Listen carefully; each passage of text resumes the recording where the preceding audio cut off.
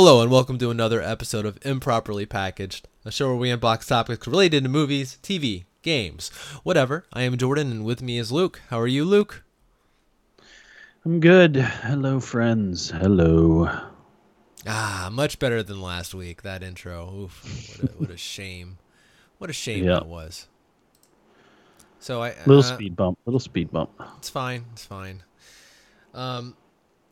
So I had a moment today where I was thinking of like stuff I could talk about like at the beginning of the podcast, like fun stuff. And I had one of those Zoom meetings at work or whatever, Teams meeting.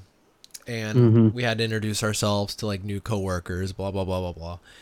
And the whole thing is, and share a fun fact about yourself. There's so many. I had the opposite reaction. I was like, what do you want me to... What could I possibly... I'm just saying there's so many fun things about Jordan that I can think of, but maybe none of them you want to share with those people. That's really generous of you. But for some reason I was like, I don't know. You're a fun guy, Jordan. What am I going to do? Talk about the song we wrote? Be like, well... Shaw. You could tell him the whole story of Shaw, obviously. Just so all of our game, that came out on the Super Famicom back in the day. I could already like see the eyes in the screen like staring back at me. I was like, hands go to the face. The eyes grow weary. Know what I mean, guys? Right? That's me. Okay, Jordan, real funny. Let's keep moving. Oh my god. No, they don't know me like that. They don't know me like that. I don't know what anyone would do if they knew me like that. Just for you and everyone close listening enough to the podcast. Know Shaw. No, you gotta be real close. You either gotta listen to the podcast or be you. Know about Shaw. Oh, I'm in such a privileged position. Oh yeah. How you doing this week, Luke? I'm good. I'm tired at the moment, but I'm okay. Okay. Weary bones. Bethany's a little sick, so I'm hoping I'm not next. Oh no. She's got that sore throat. Yeah, I stayed up really late on Sunday night, and so Monday I made up for it. I was like, all right, I'm gonna go. Thing is, I can't go to sleep too early. Like no matter what. Like if I'm like I'm gonna go to sleep at 8:30. No, it's gonna end in disaster. I'm gonna wake up at like 3 and be like, I'm wide awake. What am I gonna do? So is the tail of anyone over, I feel like, around 30. Yeah. It's kind of like a turning point. I mean, it's also about like having a full-time job and having to wake up early and stuff like that. I think like you get used to sleeping a certain amount. It's like all of a sudden you can't just be like, I'm going to sleep 13 hours. You just can't. I just couldn't, I feel like your body changes and it doesn't let you for some reason. I don't understand the physics of it, but your body says, look, the metaphysics old. of it. You're don't need all that. I do feel like I don't need as much sleep as I used to, which I'm sure doctors are like, you fool. But that's the way I feel. Because I feel like for me personally, if I actually got 6 hours of uninterrupted sleep in a night, I would feel amazing compared to my normal self. What's your normal? Because I never get 6 or 7 hours. I never get that, ever. Like, I'm lucky if I get 5 hours of uninterrupted sleep. So you're like, I mean, I probably, over my night, I might sleep 6 hours. But I'm saying, like, there's no point at which none of the nights I sleep, like, go to sleep, wake up in the morning. Like, I never do that. Okay. There's always, like, at least 2 points at which I wake up. And then, different nights I'll go to sleep faster than other nights. But I just imagine if I was able to be uninterrupted, without the aid of drugs, which when I've taken stuff, I just don't like the way I feel. Dude, I have nightmares. When I take melatonin, I'll have like insane nightmares, and it'll like wake me up, and not like or anything like that. That's supposed to be like the most natural, right? And it's still like I don't like it. Magnesium is another one I've heard. You can take like the magnesium pills, and that'll help you sleep. But honestly, I didn't really notice a difference. Like maybe it helped, and I just didn't notice it. But you should eat some barbecue before you go to sleep, or like a turkey. Yeah. Bunch of bread. Bunch of Pastries. You don't want to eat a cake before going to Big old sleep? greasy burger, I guess. Oh, Pizza. man. No. Problem is I'd wake up, have indigestion. Yeah, I got a toilet in the middle of the night. There's a bunch to talk about, honestly. We're just talking some nonsense right now, people. This is a pretty big week, actually, this past week. I would say so. And this week. Yeah, a lot of Started stuff off going strong. on. Oscar nominees. We had a developer direct. Mm-hmm. Jordan and I watched / played / listened to some stuff. Yeah. Luke's watched and played more than ever this week. I'm not sure about that. I just put that out there. I'm not sure about that either. All right, I'll I have said to it in ask faith. Luke. All right. I'll have to ask you about it before I say that next time. He's coming in here in a minute. I'll ask him. Okay. Wow. All right. Then let's get into it. Talk about what we've been watching / playing / listening to. What you been listening to, Jordan? Not too much.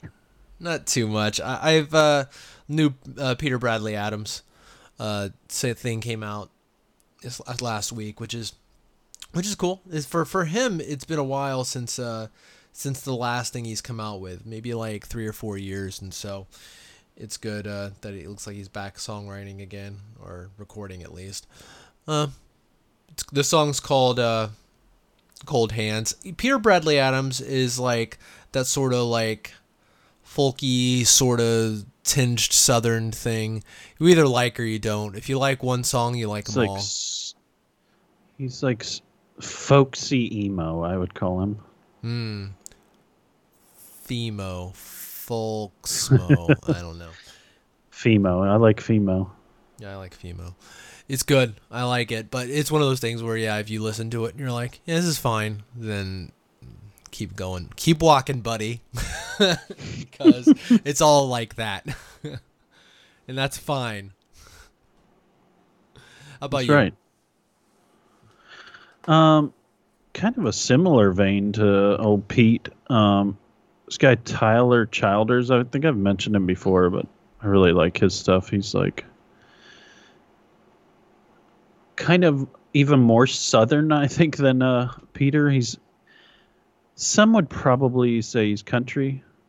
I don't know. It's like country southern. It's like he's got the southern accent, but very much in the singer-songwriter style of music. I think kind of reminds me a little bit of Civil Wars. Okay.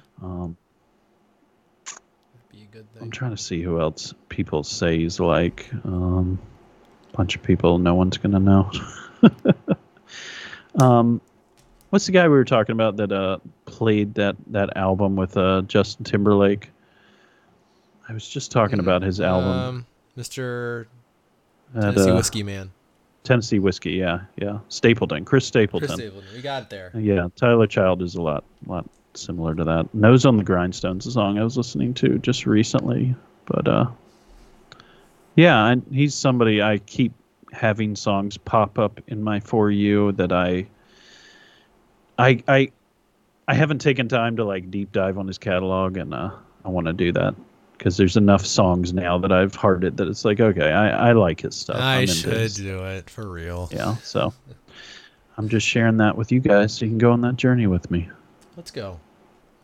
Yeah, let's do it. Cool. What you been watching or playing, Jordan? Let's see. Amber and I finally got around to watching the Scott Pilgrim Takes Off series that's on Netflix. It's so they basically made an anime about it. It's interesting. It's in the style of like the original comics, and also the video game that came out after the movie. It's in that same kind of stylings. We enjoyed it very much. I'm a huge fan of Scott Pilgrim versus the World. That movie was like, it's one of those time and place kind of things. Like, see, I think that movie came out around my birthday. I saw it and I was like, this is for me. Like all the rock music, video game stuff, anime stuff, all in there, and the humor was there, and a lot of people that I think are funnier in there, and just great. I love Edgar Wright. I love that movie. It's fantastic. I was like the same age as Scott when that movie came out, like his character, and so like yeah, I love that. And so this show, I'm really pleased with it, mainly because like starting to watch it, I was like, okay, yeah, this is a adaptation. It's good. There's a few new things here, and the animation's extremely pleasant, extremely good to look at. But then all of a sudden, it takes a turn, and you're like, oh, this is not an adaptation of Scott Pilgrim versus the World. It's like almost like an Elseworld story, like an alternate universe story. Like, what if it happened this way? And I really appreciate that because, that's how I am usually with adaptation. Like, I generally, if a thing like that exists and they're like, we're gonna do an anime of it, and it's just the same thing but it's an anime, especially when Scott Pilgrim is like a live action anime in and of itself, it's like it's unnecessary. And so I'm pleased to know that it's pretty much a completely different thing, and very funny. It has got all the same actors doing the voices. Edgar Wright's heavily involved. So it's right up that same alley. And yeah, we enjoyed it quite a bit. It was great. 8 episodes. It's easy watch. Pretty sure that's it. I mean, I think it like leaves it open just enough to where it's like if they want to do more, they can, which I'd be down for. But as is, yeah, very satisfying. I listened to a Edgar Wright interview a little while back. Movies That Made You show, and yeah, he's a cool guy. He's got a lot of cool things. He was talking about the needle drops in movies where like the song like impacts the scene, and it's like that song hits and like it just connects really well with that scene. And I don't know, he just had so many of them. He was like just a wealth of knowledge on music in movies. It was cool. There's obviously been so many movies of his that I've liked, so it was cool to kind of get to know him. He sounded like kind of a bird of the same feather as you and I with movie tastes, and he's born in 1874, so he's definitely older than us, but he's a younger director, especially for as much success as he's had. So it's cool. Yeah. Absolutely, I can tell the music's important. Done a lot of good stuff. He put a lot of attention into the music of that show because all the music that's in it are songs and music from that time period. Not like it's a period piece, but 2009 is when that movie came out, and they're like, this is set in 2009, and so you got like Tegan and Sarah, like that sort of like indie rock kind of stuff all throughout. And so yeah, music's obviously important to him, and yeah, there's not been an Edgar Wright movie that I have not at the very least liked. Yeah, definitely. Other than that, let's see. I've been playing Baldur's Gate 3 still a lot. That's the game that I stayed up late playing because like I think I got to a point where that's the thing about the game that is hard. There's certain games that I'll play like say on my lunch break or whatever, or work from home. But Baldur's Gate's hard to do that with because it's really made for like longer play sessions because you'll sit down and like you'll get involved in like a dialogue tree, and that'll take like 5 minutes maybe, depending on like how hard you think. Sometimes I'll sit and think about the responses. It'll be like, because a lot of times they seem important, so I'm like, what do I want to say? And also the battles can take long. If you're really trying hard to be decisive, like, and if you're like indecisive about what to do, like sometimes you'll be like, how do I want to approach this? And yeah, and so I meant to play for like an hour or so, and I ended up playing till like 2:30 at night, and it is what it is. I'm 50 hours into the game. I feel like I'm at the halfway point, but I'm not really sure. Exactly. From what I've heard, it's pretty long. Yeah, I feel like it definitely can be. There are certain points in the game where it's like if I missed something, like in the game where in my playthrough right now, I missed something. Like and it cost me a party member, where not in a way where it's like they died, but they were like, hey, this happened. I wasn't able to do this, and so I'm gonna have to stay here or whatever. And so it's one of those things where I was like, yeah, and I'm not. It's like, wait, whatever I did to not be able to fix why that character had to stay was way too far for me to like say reload. And so I was like, okay, that's how it's gonna be. I got other party members. Sad to see you go, but bye. But it's one of those things where it's like there's a weightiness to it, not like stressful weightiness, but like, I don't know, man. I really am loving the game for the big moments and the small moments. There's like this. I'm kind of like making my character. He's mostly a warlock, but he's partially a bard. And there's this other bard character that was playing. She was like gone through a lot, and she's like taking care of these kids. And she's like, I'm trying playing them songs, but I don't know if it's helping or just they're humoring me. I don't know. I wish I had another bard to play with. I don't know. And so she started playing this song on her lute, and I just was like, you know what? Let me try this. I take out my violin, and because it tells you what song she's playing, and I played the same songs, and it just started accompanying her, like the same song, and it just the violin accompanied her lute, and I was like, whoa, this is freaking awesome. And then like I stopped, and then I talked to her afterwards. I didn't know if it was going to be anything, but then like it became a big dialogue moment where she was so grateful that I played with her because I don't know. That was such a cool thing. Moving on from that, I don't want to talk about Baldur's Gate every single week. I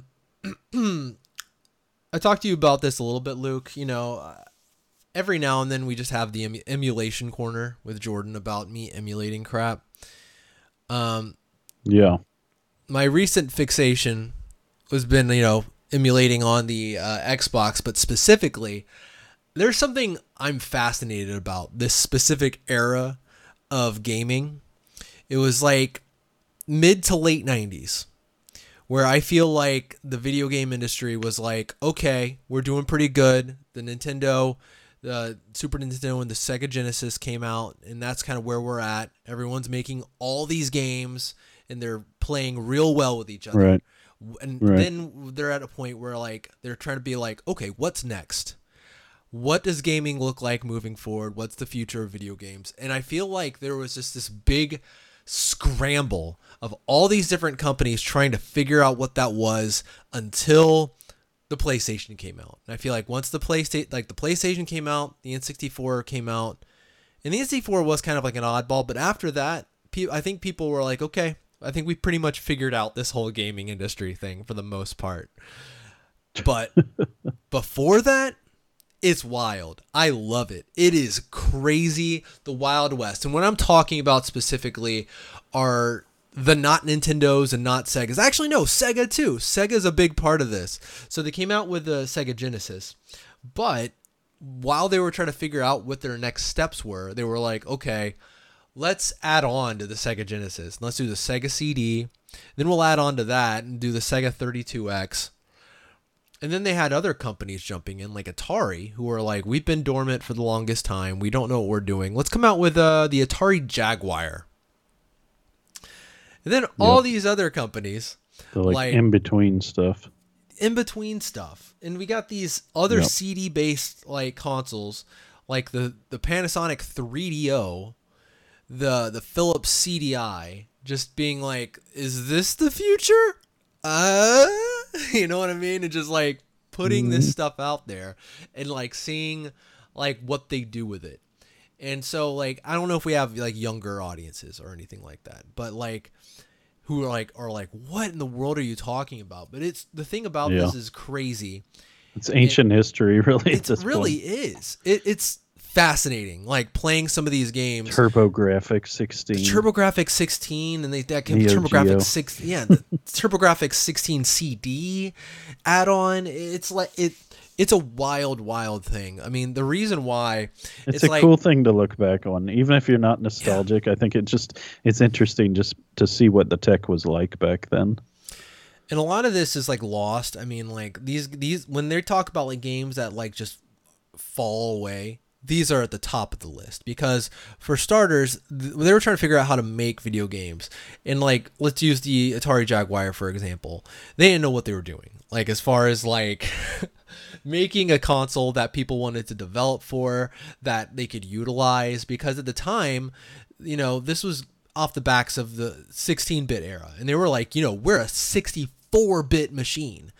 And like the way they were technically, but not in a way that anybody can utilize, because like the architecture of it was a monster. It was insane Frankenstein monster, and it didn't have very many games on it, like at all. Like you could easily go through the list and be like, there it is, that's everything. So they had like very little third-party support, no Japanese support, and like nobody knew how, even they didn't know how to like make a game that's like doesn't look like it could run on a Super Nintendo, basically. Mm-hmm.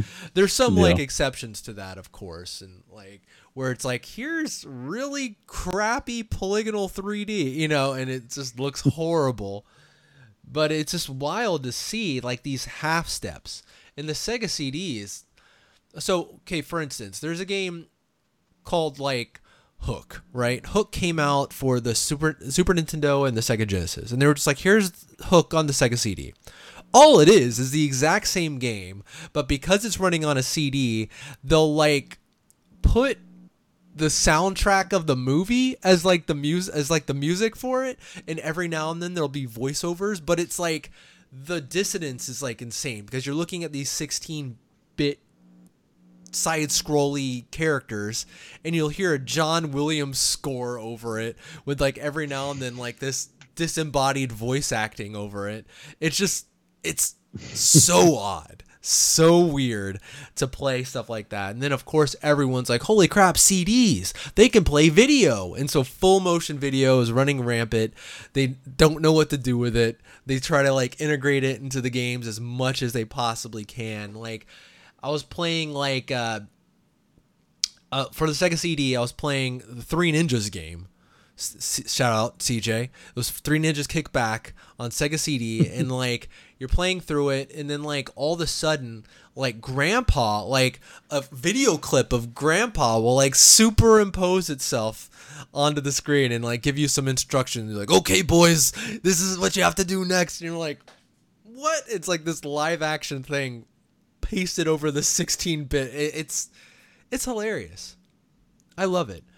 I know this is taking a long time, but all this to say is like I've been like really like it's really hard to actually emulate some of this stuff because a lot of the bios you need and like the files you need to like get the foundation for these games to actually run on, if you have something that can run on, and the Xbox can do it. So the Sega CD, the CDI was the biggest one for me, trying to get this to run. The main thing why this was my quest is because I felt like I needed to play these games that were released on it, which were three Zelda games and one Mario game. It's the weirdest thing of all time. The fact that these games exist feel unholy. It feels weird and unreal because, one, they're horrible. They're an abomination. They're nothing like any Zelda game you ever played, any Mario game. Nintendo doesn't have anything to do with the creation of them. They basically said, okay, we have Philips. Hi, we had some dealings. Sure, you know what? You can use some of these characters for your games.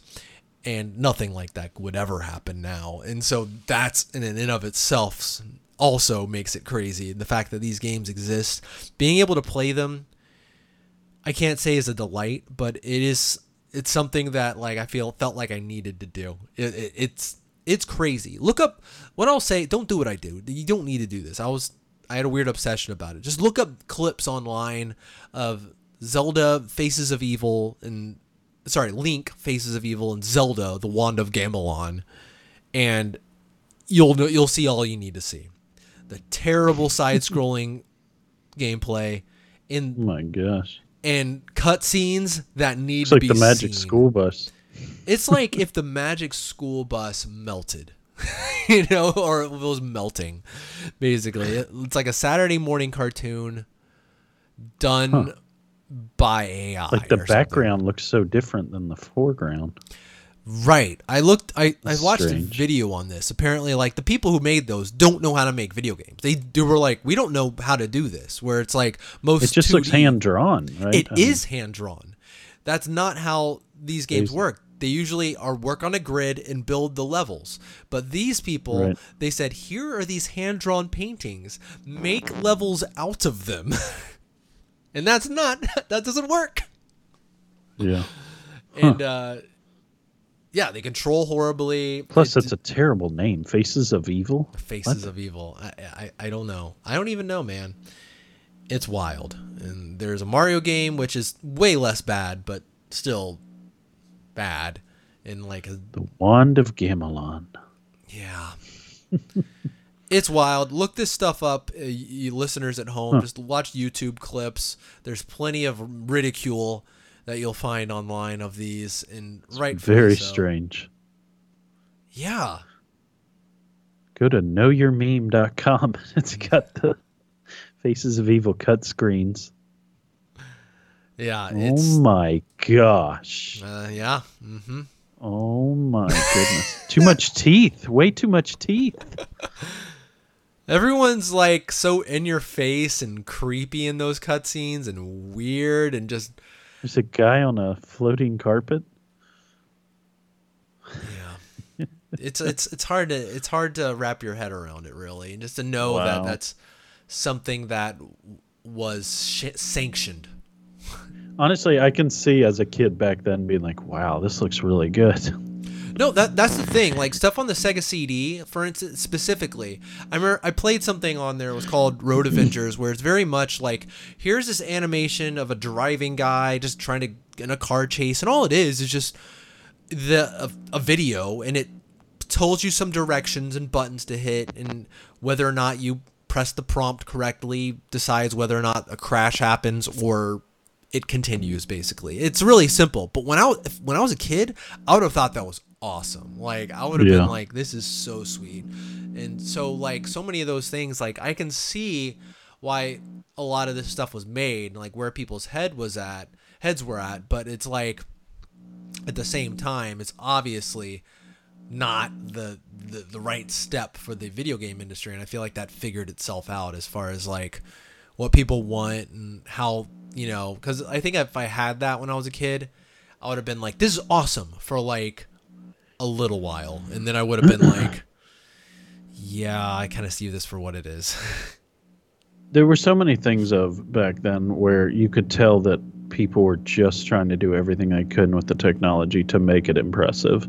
Yes. And this is one of those examples where, it happened in video games, it happened in movies, it happened in even TV shows. It's like they just could only do so much with computers back then. There just wasn't the software development. That's why there were so many people developing software. That's why so many people who develop software back then, whether it's for video games, like I was just reading when I was looking back at the console generations, I was looking at like Bobby Kotick, and he had connections to like Steve Jobs, and Steve Jobs is actually the one who came to Bobby Kotick, who is the recently ousted Activision CEO who had all the lawsuits against him.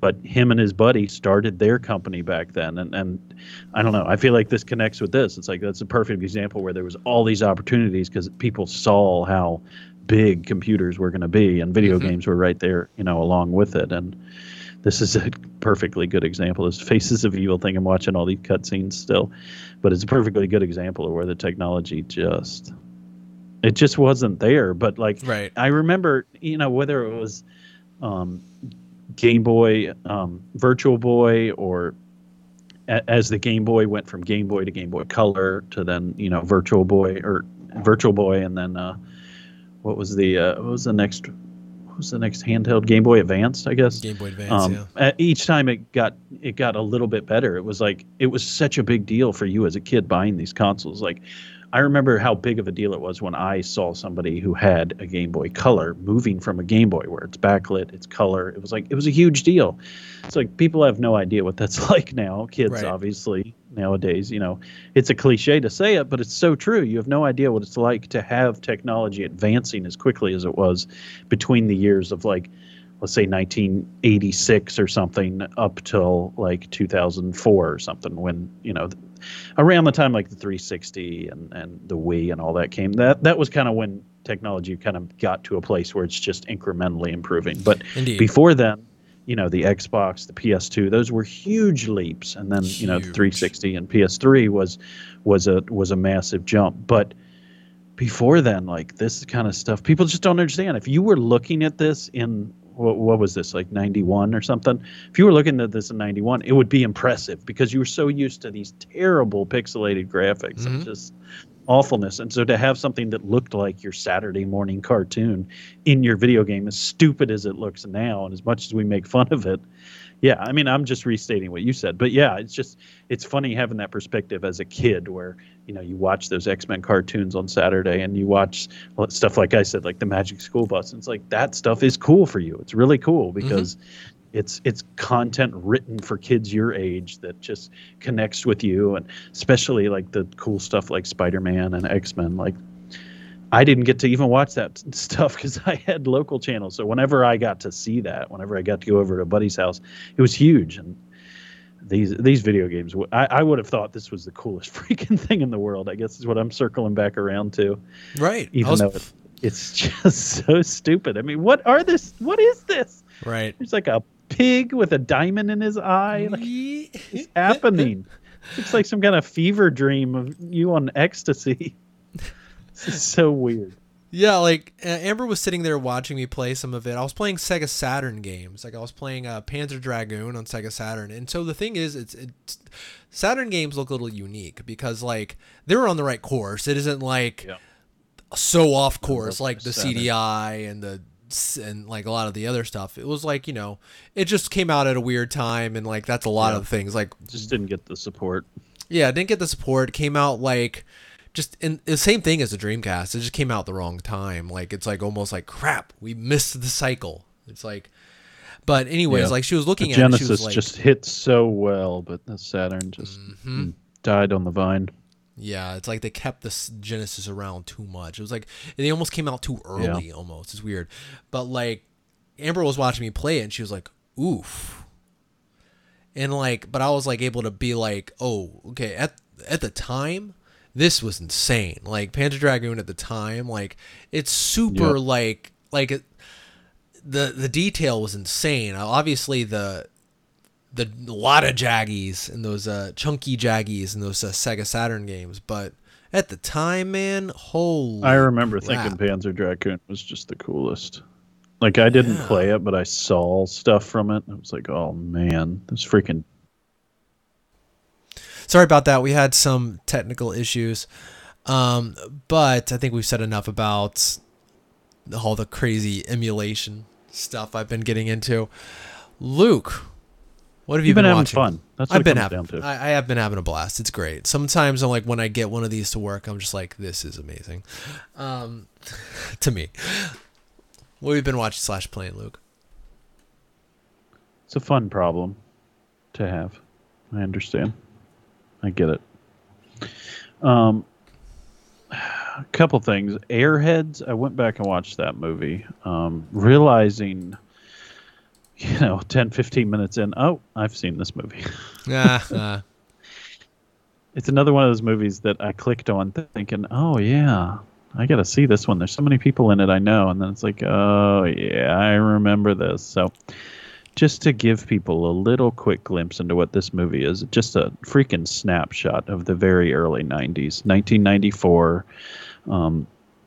It's got so many of the people that, people of that age would know. Brendan Fraser, Steve Buscemi, Adam Sandler, Chris Farley, Michael McKean, which he did some stuff with SNL, Judd Nelson, of course, Ernie Hudson, the Ghostbuster himself.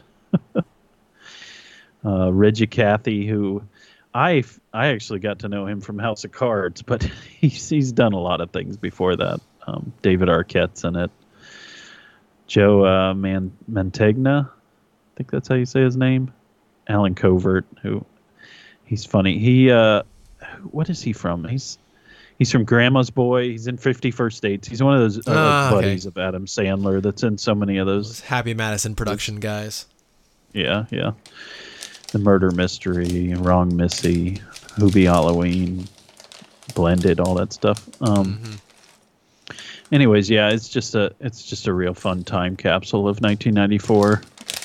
Just kind of my favorite way of phrasing a lot of these movies, where it's like, is the movie great? No, but that makes it up for it, and just how awesome it is Right. with all that early 2000s, or in this case, early 90s references, and just getting to see all these people that we grew up with so many movies they were starring in. A lot of people from SNL really are following that, mid 90s to early 2000s range. A lot of the people in SNL did a lot of movies because they, were buddies with all the producers thanks to SNL. Right. Adam Sandler and Chris Farley obviously being two big ones from that. But Brendan Fraser, it's cool to see him in kind of his younger age heyday of making fun, silly movies. He's a funny guy. Just like, there's something about him. He reminds me of, there's so many actors where you just kind of see him. Steve Buscemi's kind of that way too, where you see him and it's just, you kind of laugh to yourself like, oh, this is going to be great. Whatever he's going to do, it's going to be funny. And Adam Sandler is that way as well. So, Oh yeah. yeah, Airheads is a lot of fun. It's just a silly movie about a band that holds up a radio station to get their stuff played, and it just descends into madness. It's early career for Brendan Fraser. Yeah. Yeah. Well, for a lot of them, really. I mean, 94, they're all looking pretty young. Adam Sandler's movie career, yeah. Yeah. This one, I don't know how much I have to say, really. We started True Detective Night Country, and I don't think it's for me. I hate to like dismiss something as quickly. I don't know if I gave it a fair shake.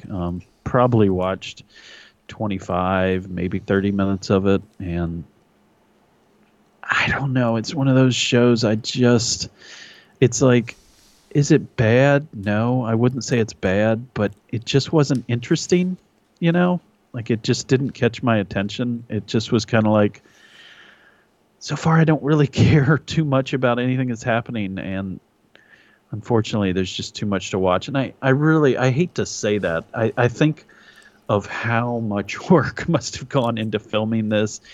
Like I said, I listened to the director interview, and it's like, I can see as a director or producer, you hear somebody like complain about your show, and it's like, do you not understand? We spent 9 months on location filming in complete darkness away from our family. Like, this, obviously took a lot to write this, and, I don't know.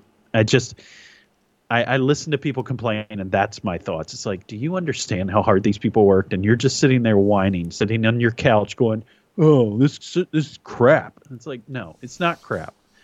Is it for me? No, but I'm not going to sit here and say like this is a terrible show or anything. I think this very well could have an audience. For me personally, it's not the True Detective I wanted. Now, it may get a lot better, later on. It didn't catch me in the beginning, and I think there's other things I want to watch and spend my time with. And so, like I said, I feel a certain level of guilt saying that, but it's just the way it is, unfortunately. So, yeah, I don't think I'm going to continue that. So, Okay. yeah, Well, with all you those tried. conditions being said, that's how I feel. You gave it a shot. Yeah, we watched a show. It's probably not really worth my time either, but it's super silliness. It's called The Floor, and it's on Fox, streaming on Hulu.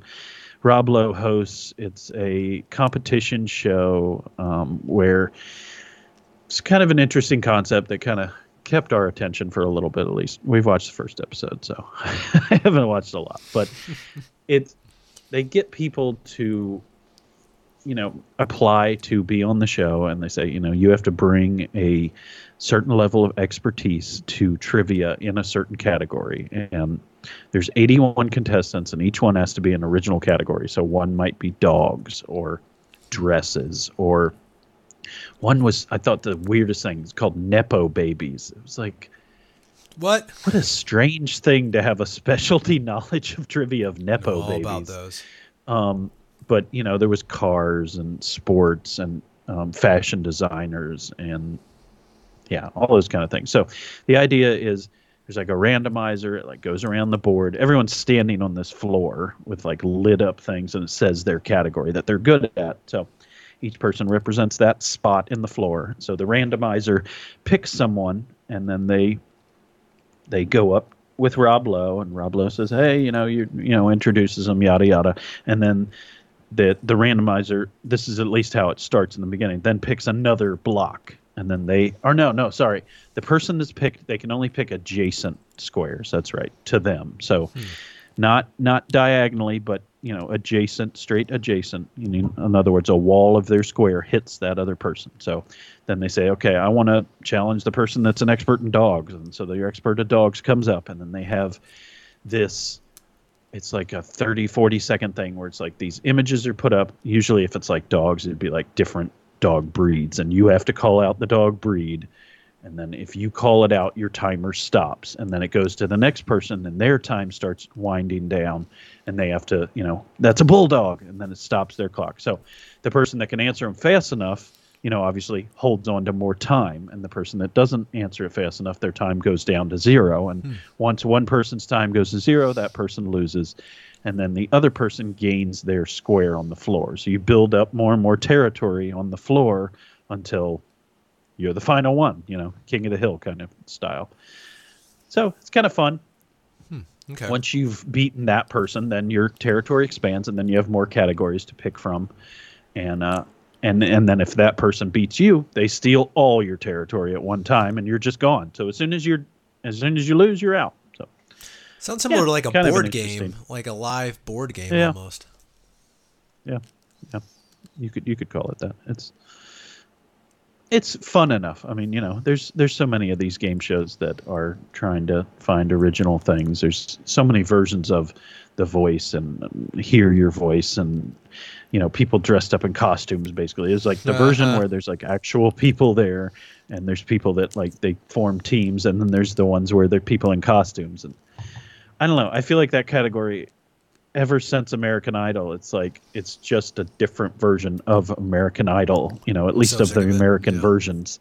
And I don't know, they're fine. I mean, I've talked about it a lot on the show. Those shows are fine, but I did reach kind of my fill. Maybe I'll dip back into that category again, but when it comes to game shows, it's like I don't find it interesting to watch that at this moment. Like I said, unless something new comes out, or maybe there's somebody I really enjoy watching on those shows. But for the most part, right now, I'm off that trend. And I don't watch a lot of game shows, but sometimes something like this comes along. It's like, it's interesting enough. I'll give it some of my time. So yeah, they're fun.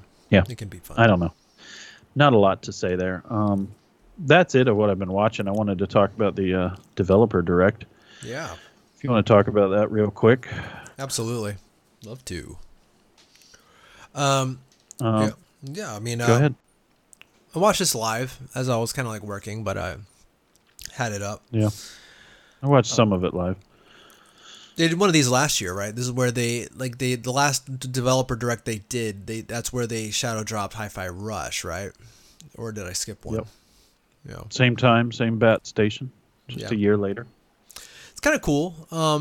I appreciate the format. It's a little different than I think what a lot of the other companies do. It's different than like a direct or a state of play or whatever.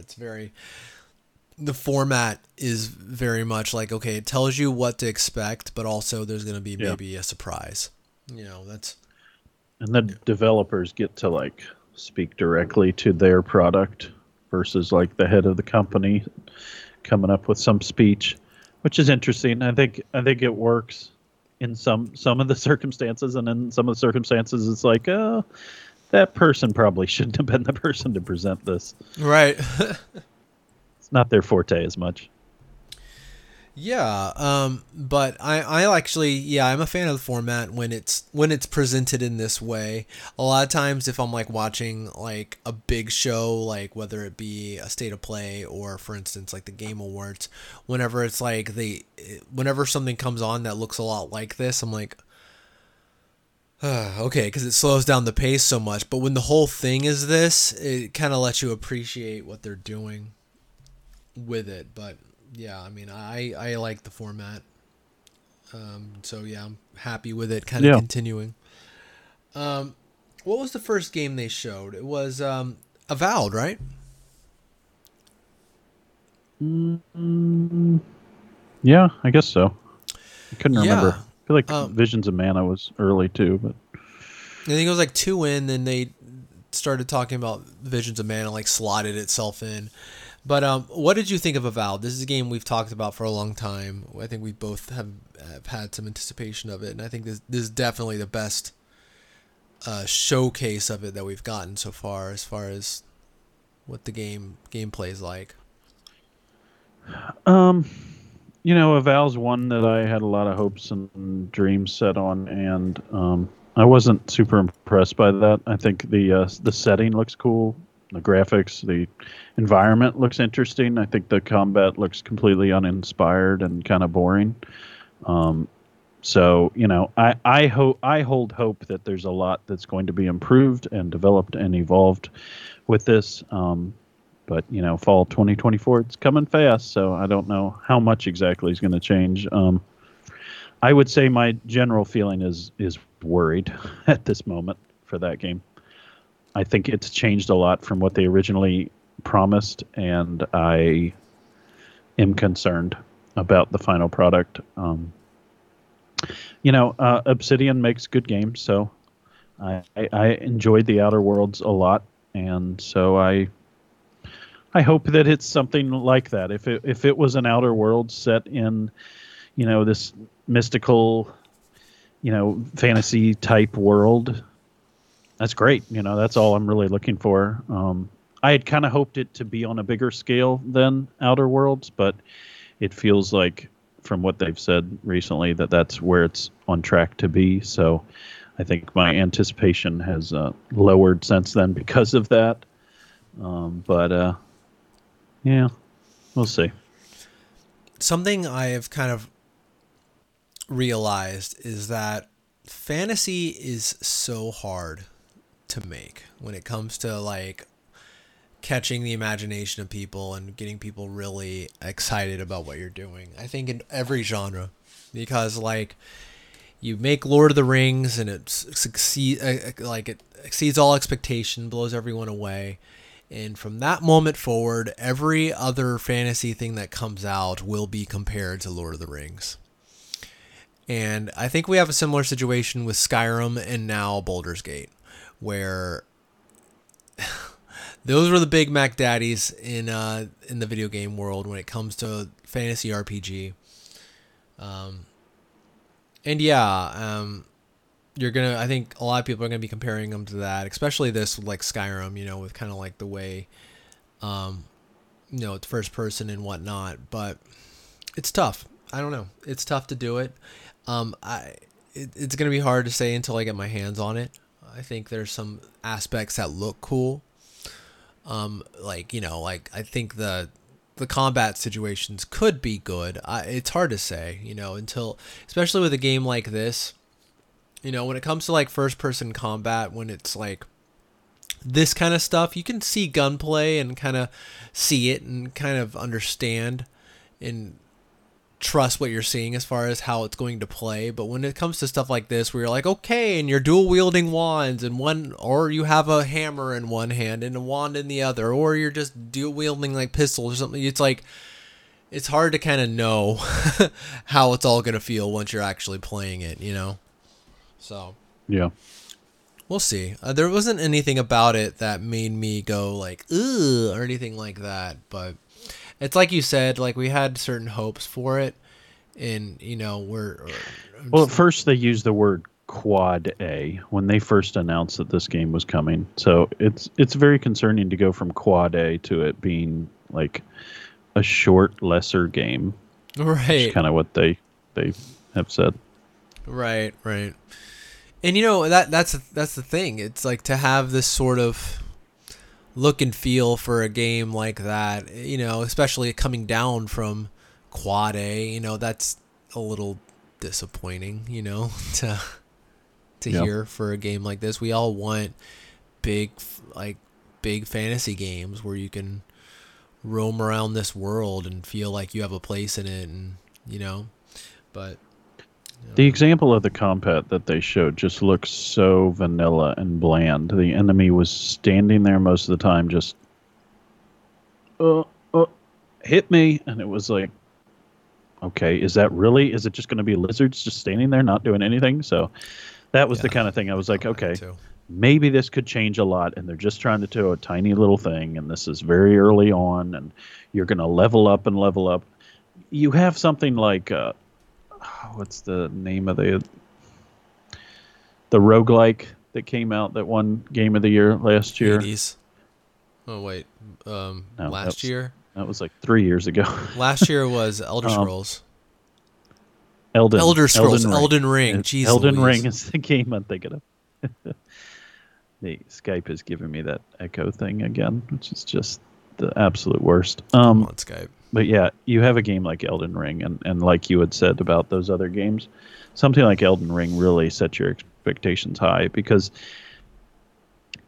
for all the things that I didn't like about Elden Ring, obviously there was so many good things about it, but even if you took away like all the complications and the things that made the game so impressive, if you just boil it down to just look at these cool enemies, go up and fight them, that was awesome. That was what was so cool about that game. It was like this core, like tiny little thing was fun to do. And then there's all the systems and the leveling up and all the bosses and like all the story and all this like journey you're going on. If you take all that away just down to the basic combat, it was really good. And that's what I hoped Avowed could be. Like, you don't have to do as big as Elden Ring. You don't have to have this massive world like they do with all these different like caves and like nooks and crannies where there's all this crazy stuff that happens, and you have like the multiplayer when other people can jump into your game and all of a sudden fight you. Like, that's fine. Like, that stuff's cool, but it's fine. I don't have to have it at Skyrim level or Elden Ring level.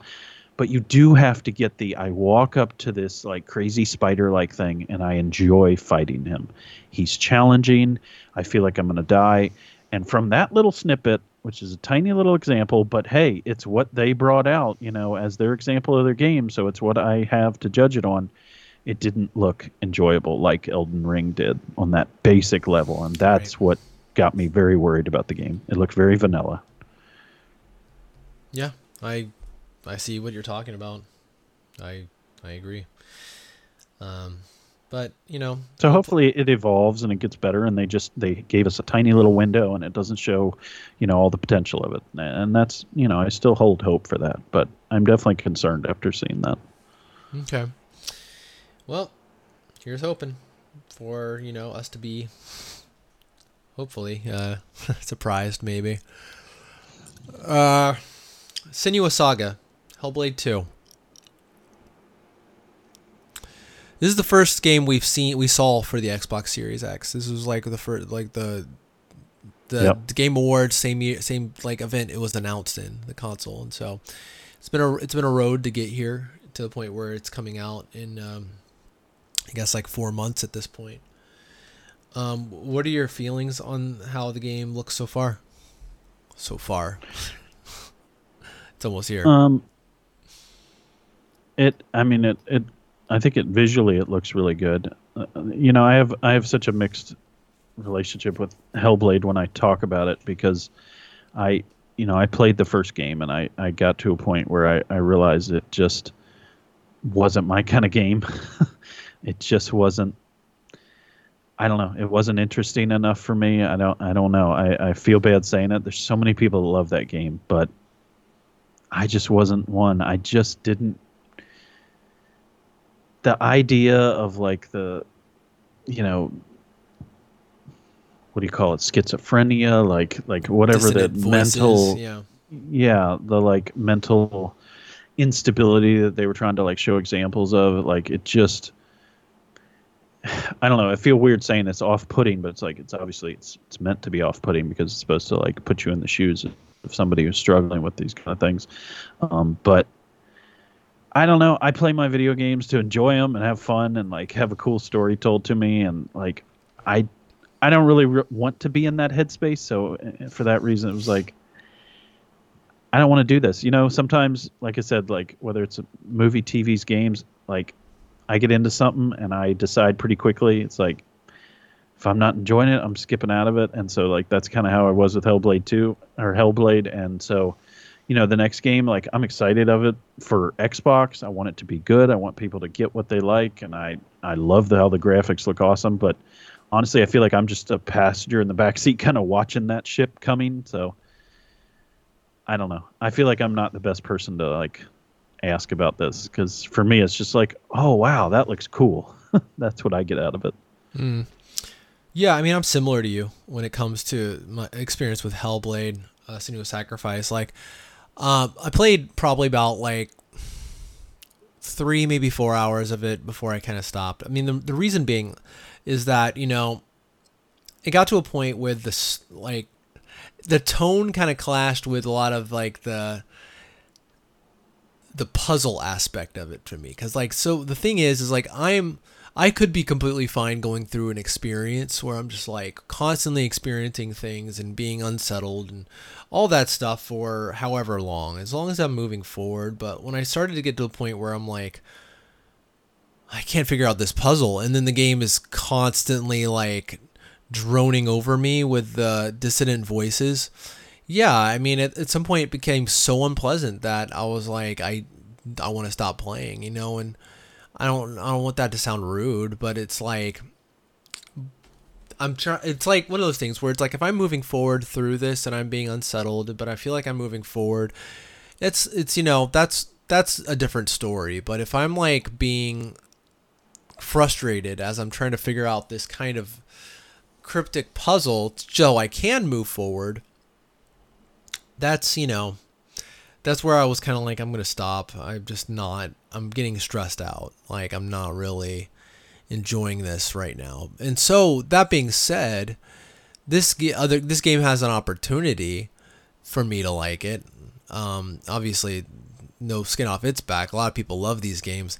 But, like, for me, if this game has a lot more forward momentum and less areas where I'm just like wandering around the same area for like 30 minutes just trying to figure out how to progress. I mean, I don't know if that means I'm stupid. Maybe I am when it comes to these puzzles or whatever, and I'm just like, I can't figure out how to move forward. Sure, but at the same time, yeah, I mean, is this a cinematic adventure or is it a puzzle game or is what is it? A lot of games Yes. that are. Yeah, I know it's all yes, and there's like puzzle elements to so many games that are like God of War. There's a lot of times where you're moving forward, but okay, you have to stop and figure out the environment around you before you're able to move forward. It's common, these kind of games. Uncharted, Last of Us, the list goes on and on and on. But there gets to a point where it's like if I'm bumping my head against it is one thing, but also if the game is kind of screaming at me while I'm doing it, it's at a point where I'm just like, I'm so stressed out by it that it makes me kind of want to put it down. And like, I can get stressed out by games.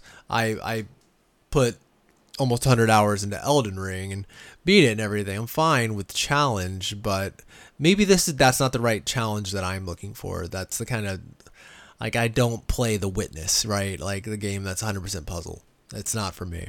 But I don't know. We'll see. If maybe this game's focus is different, that I'll give it a shot. It's gonna be on Game Pass, obviously. I'm gonna give it a try. Visions of Mana. That was kind of like the surprise thing where it's like, okay, we're gonna talk about Visions of Mana.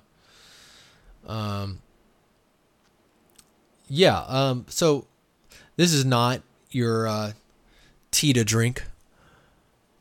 Nope. Luke.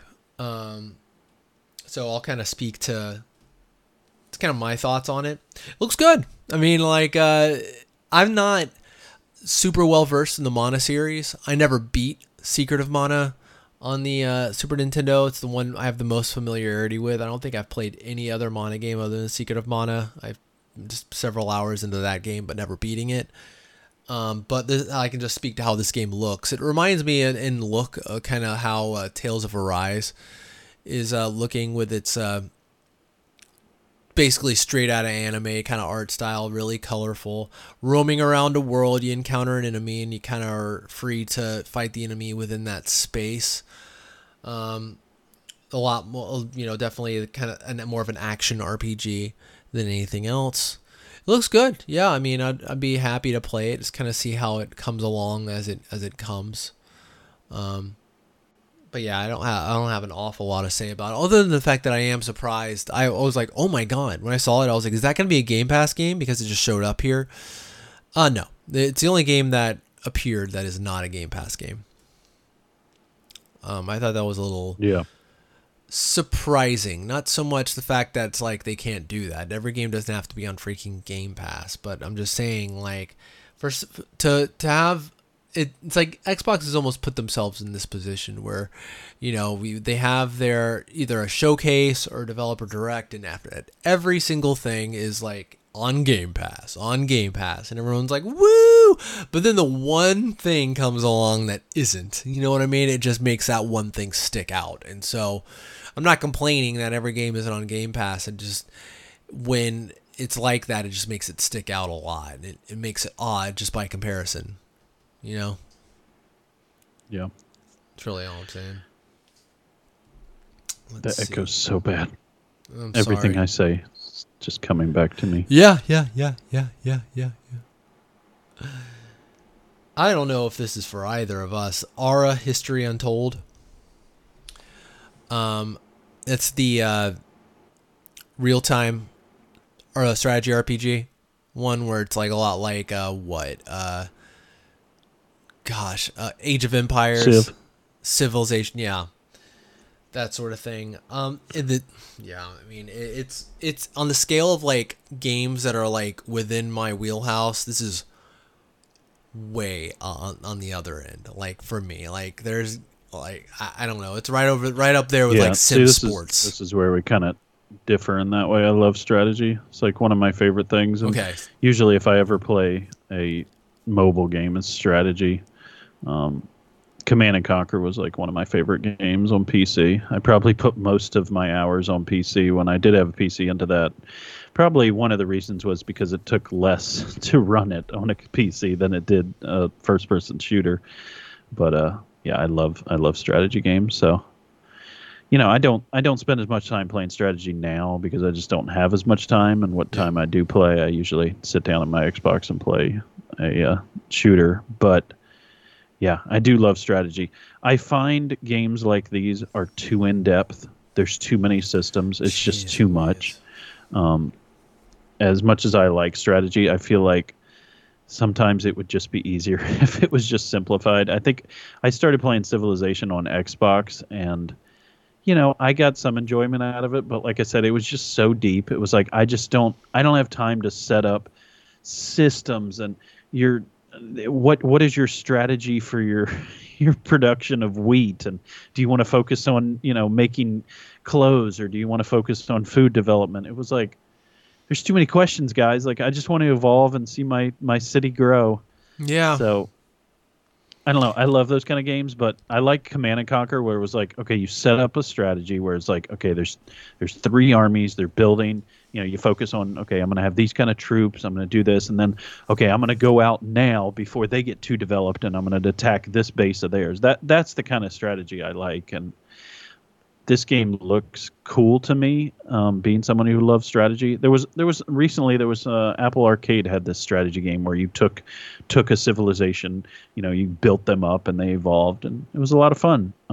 But I liked that mobile version of it because it was much more simplified. Obviously, you're just tapping on your phone, so it's like you can't really have too many menus, and everything has to be smaller. Yeah. So I think that's kind of my favorite when it's kind of limited in that way. So I wish they'd bring something back like the old Command and Conquer, where it's just a simplified version. I don't know. It's too involved. It's just too much. Too many decisions to make with these kind of games. Like we always say, I'm glad for the people who enjoy it. For the people who do, it's like, oh my god, it's like, holy crap, I can do that. Yeah, that's like a dream for some people. And like I said, it's really cool. I love strategy. I really do. I've heard a lot of people on podcasts saying, oh yeah, this isn't my kind of thing. And it's funny because it actually is my kind of thing. I really enjoy strategy. There's several mobile games I'm playing right now that are strategy, and it's kind of like RPG, but on a much more like widespread Oh yeah. managing of a ton of people. So it's kind of funny. There's strategy in RPG, and I think a lot of the strategy games really are strategy RPGs. It would be a better term for them, and that's what I like. I mean, you like RPGs just like I do, and I like managing that. And I think I don't know, it's cool when I like making decisions for like a group of people. Like, how are we going to develop this area to like prosper? And we got to find water. And was it? I was playing. There's the Viking one right now. It's not, you're not managing a group, but it's kind of like a Viking version of Minecraft where you're building and you're developing like a farm area, and I don't know. I can't remember the name of it. I've talked about it recently. It was PC only, and then it came to Xbox recently. Yeah, I'll look it up. But yeah, it's probably not my kind of thing to answer your question. I mean, but I know what you're saying. Games.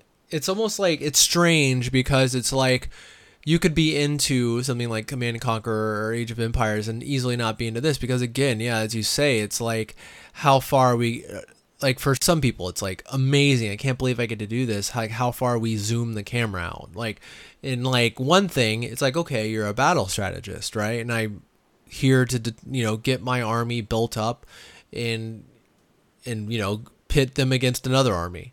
But then you zoom that out more and you're like, okay, I got to manage like farmland and all that stuff. Then you zoom it out more and you're like, I'm a freaking like politician all of a sudden. And then more and you're like, okay, I'm like a guide over like this continent, basically. Yep. And then you're all of those things as well. Have to, determine the outcome of the politics and then also the farmland and then also the battles and everything like that. And that's when it's like, it's almost like we're talking about a bunch of different kind of games almost, it's like talking about someone who, I don't know. It almost seems like on such a different level. It's a different genre, It's Valheim was the one I was going to show you. Okay. I don't know if it was worth sharing my screen, but yeah, it's like this whole Norse mythology world, and you're like fighting monsters and building up your base and everything. I didn't even get that far in the story. I was mostly just like building my base. It's a cool game. But yeah. Let's see. What was the last one? Was the big one, right? The biggin. Yep. Indiana Jones and the Great Circle. The highlight of the direct. Definitely, sure. Definitely the most anticipated by everyone and saved for last because they know that.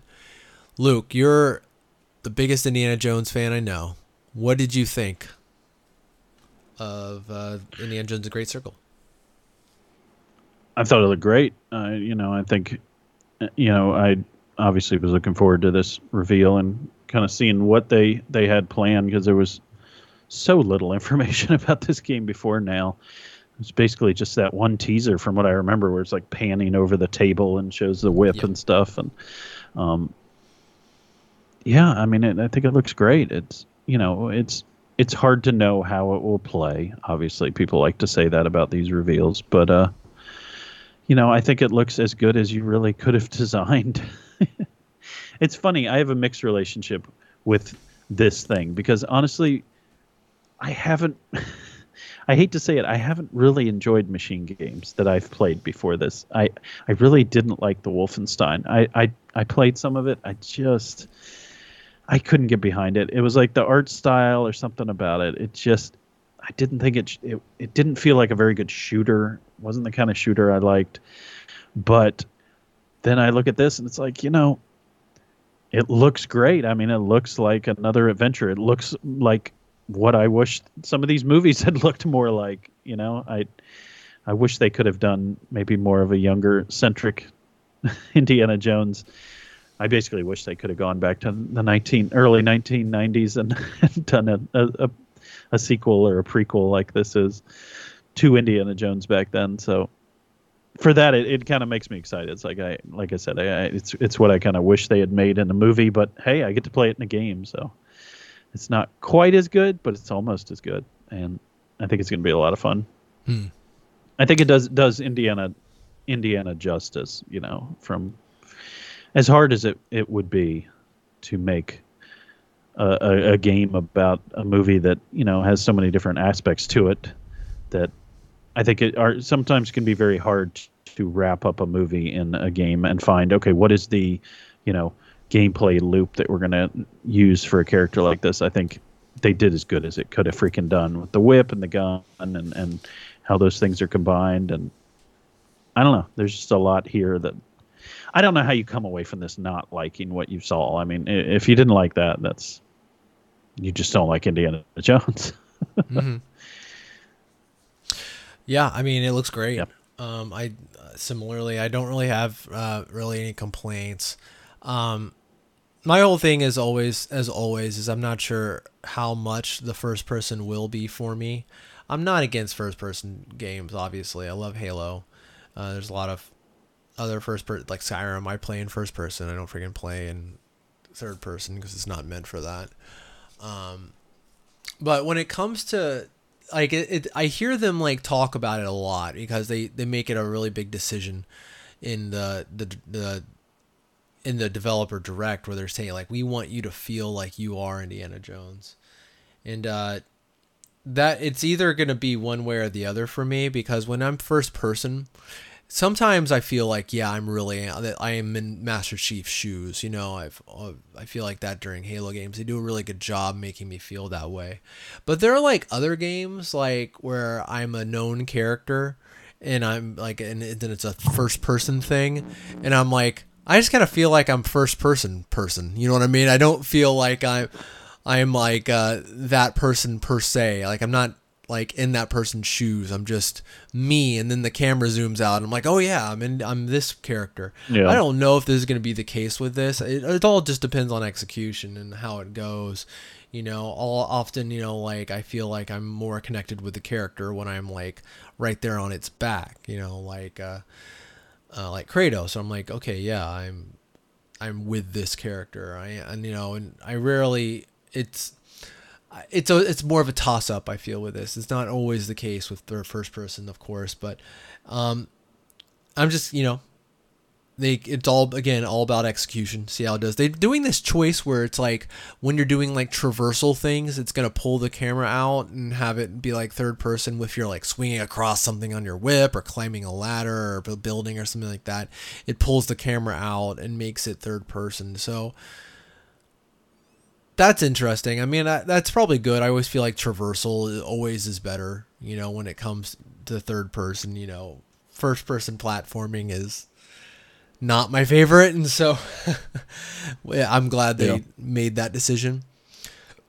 Story wise, seems like it could be really cool. They're leaving it a lot and like up to mystery as far as like what the Great Circle is and all that, which is for the best. But the tone is spot on. God, what's his name? He's in everything. He sounds like he's doing Indiana a really Jones. Yeah, Indiana Jones. That's right. No, the voice actor is doing it. Troy Baker. Thank you. Yeah, he sounds good as Indy, of course. I mean, I don't think they could have gotten Harrison to do something like that, even if he was willing. I feel like, he's at that age where it's like, are we to believe that he is pre-Last Crusade Indiana? But yeah, I think Troy Baker will do good. I don't know. I wonder if they could have recorded his voice and de-aged it with AI. Maybe similar to what they did with the flashback scenes on Dial of Destiny. Yeah. Because it seemed to work okay there. But, yeah, who knows? Shadow knows. But, yeah, this year is what they're saying. Do you believe it? Do you believe in it? Look pretty far along. It did look far along. This echo's driving me crazy. Can you turn down my voice in your ears? See if that helps. Yeah, I can do that.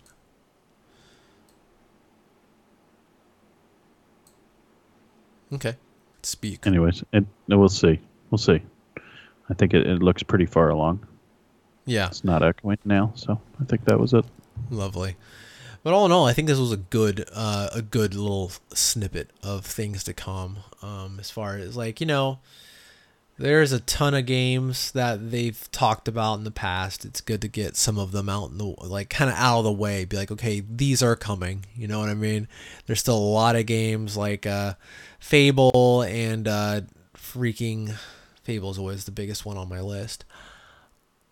Shoot, what's the other one? The rare game that they revealed like 2 years ago. Yeah. But anywho, this was I think I this don't was a have good it. one. I'm sorry. Yeah, I don't have it. It's like right there. It was a N64 game, but it's gone. It's Yep. gone. Yep. Perfect Dark. Perfect Dark. The response. There you go. Yep. There it is. But anywho, so we got a few more things to talk about. This is a big old podcast. You're right. Why did we spend so much time joking around at the beginning? What have we done? Do you want to talk about that movie first, or do you want to talk about Oscar noms? Sure. Which one? Answer a this or that question with a yes or no answer. Yes.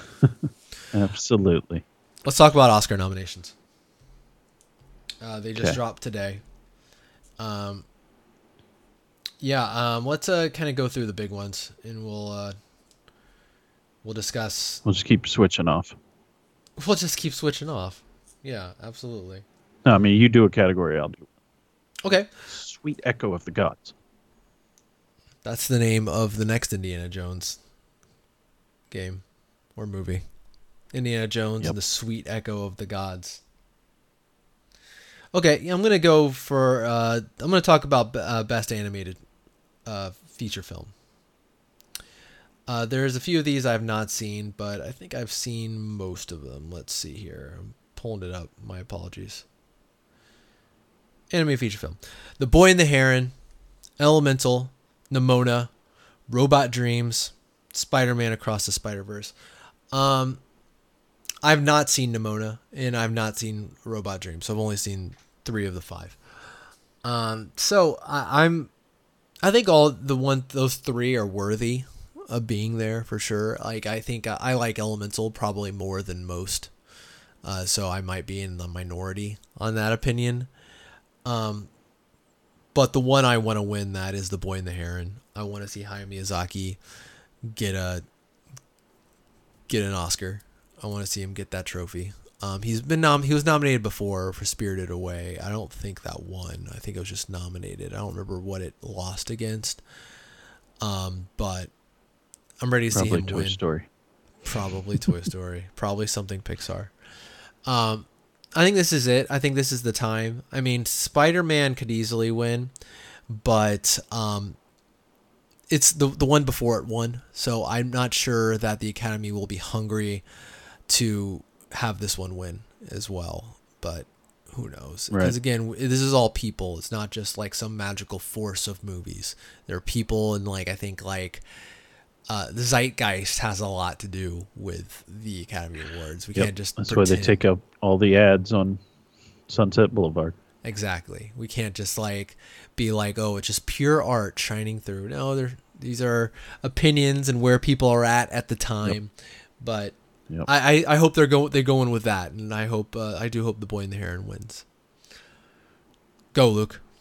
Okay, actress in a supporting role: Emily Blunt, Oppenheimer; Danielle Brooks, The Color Purple; America Ferrera, Barbie; Jodie Foster, Nyad; Divine Joy Randolph in The Holdovers. Unfortunately, I have not seen a lot of these overall. In this case, I have seen Oppenheimer and The Holdovers, and I don't know. They both did great of those two, but it's unfair for me to only be judging 2 people out of that group. Okay, well, which one? Out of those 2, honestly, man, it would be very close in my mind. I think they both had equally challenging things. I think Emily Blunt's might have been more challenging just because of the depths of like how negatively she was portrayed in Oppenheimer. But I would probably give it to Emily. I think she just was given a little bit harder of a task. But Divine did a great job in that movie. So, nothing against her performance. Yeah, I mean, I would probably go with her. I remember like when I saw the movie. It's been a while since I've seen Oppenheimer though. I plan to see it again before the show because Amber hasn't seen it, so I'll probably pick up the 4K Blu-ray. But yeah, the performance really did strike me a lot. Like kind of like subtleties sometimes of grief, like kind of just seeing those small moments where you're like, oh yeah, this person's hurting even though they're not having an outburst at the moment. Okay, it's okay to have an opinion that is contrary to everyone else's. And so you're gonna hear it here. I hate to be someone to poo-poo on someone that something that a lot of people likes. I'm not a contrarian. I generally like a lot of stuff, but man, I do not understand America Ferrera here. I don't get it. Like there are so many good performances this year, so many amazing things, and like I don't understand what she did in that movie that makes people, especially like the fact that Margot Robbie wasn't nominated. Like I'm not saying Margot Robbie was incredible, but she was good. She was really good she was good in the movie. Well, wouldn't she have been in a leading role though? She would have been in a leading role. I know maybe there just wasn't room, Yeah. Or in like all the other ones beat her out. It wasn't so much about snubbing her, but maybe like, okay, the other ones were just better in their eyes. And I just don't know how anyone could have watched Barbie and been like Oscar. I mean, I know there are. That's the thing. I'm just telling you where I'm at. I've seen Barbie twice. I saw it in theaters by myself, and I saw it at home on Max with Amber. And yeah, I don't know what she did in that movie. A lot of people point to that one monologue she gave. It just, regardless of like the writing of it and everything, I like how she. It was fine. Like how she delivered it was fine. It wasn't bad. It was just like, I don't know, man. It was a monologue and she did it, and there wasn't.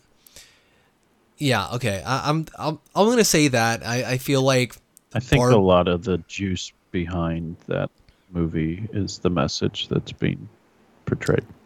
Yeah, I've said this really over and over. That simple. That I don't understand what the message is. I understand that there is a message, but I don't understand what it is. Like I really don't. I've had conversations with people who love the movie, and I still can't really get it out of anyone what the message of that movie is. And so it's like, yeah, I haven't seen it, so. Yeah, it's like movies having a message is great. Every movie that's on this list almost has a message, and I'm fine with movies having a message. But I don't know. I'm not the biggest fan of Barbie. There's a lot of aspects of it that I do like and I do think are praiseworthy. Like the production of that movie is fantastic. The way everything looks, and like I'd even understand like the direction getting in there. But this is not one of them. I do not understand it. Anyways, I didn't want to talk for ages about it. I don't want to spend every time we talk about the Academy Awards talking about my not my kind of lukewarmness. Not hate, lukewarmness about Barbie, because there's a lot of stuff I like about that movie, but overall pure boiling hate. I got it. Pure boiling hate. I know. So overall, I just don't think it works. But anyways, we'll talk about Best Supporting Actor now. Then, right? Might as well. Sterling K. Brown in American Fiction, Robert De Niro, Killers of the Flower Moon, Robert Downey Jr., Oppenheimer, Ryan Gosling, Barbie, Mark Ruffalo, Poor Things. I've seen Killers of the Flower Moon. Mostly, I need to finish it. Oppenheimer and Barbie. I've not seen Poor Things, and I've not seen American Fiction. They are on the top of my list of movies I'm trying to go out and go see. Let me know if you want to see any of those with me, Luke, by the way, because I'm trying to figure out. I want to see American Fiction. Yeah, American Fiction's top of my list. I'm really looking forward to watching that. So I'll reserve judgment, obviously, for those. I mean, Robert Downey Jr. is getting this, right? I mean, we haven't seen the others. It's the only role I've seen out of this category. Oh, so yeah, you're right. So hard for me to say. Exactly. I need to watch The Killers. That's going to be easy watch. Right. I mean, Ryan Gosling. Easy 3-hour watch. Entertainment. And Yeah, it's long. We've had to split it up because it's a long Yeah. movie and it can be hard to fit it in. um, I mean, Ryan Gosling, he was funny. He was very funny, but I don't know. I don't know. That it's difficult. It's difficult to. I don't want to be unfair to be like, okay, it's a movie I didn't like overall, but Ryan Gosling was good in it. Margot Robbie was good in it, but again, we're talking about the Oscars. We're talking about the Academy Awards.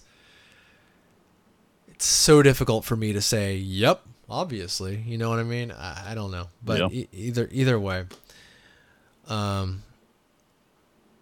Downey Jr. Seems like he should win. I need to again. I need to see Poor Things in American Fiction, but from the movies that I've seen, that's all I can do. That's all I can say right now.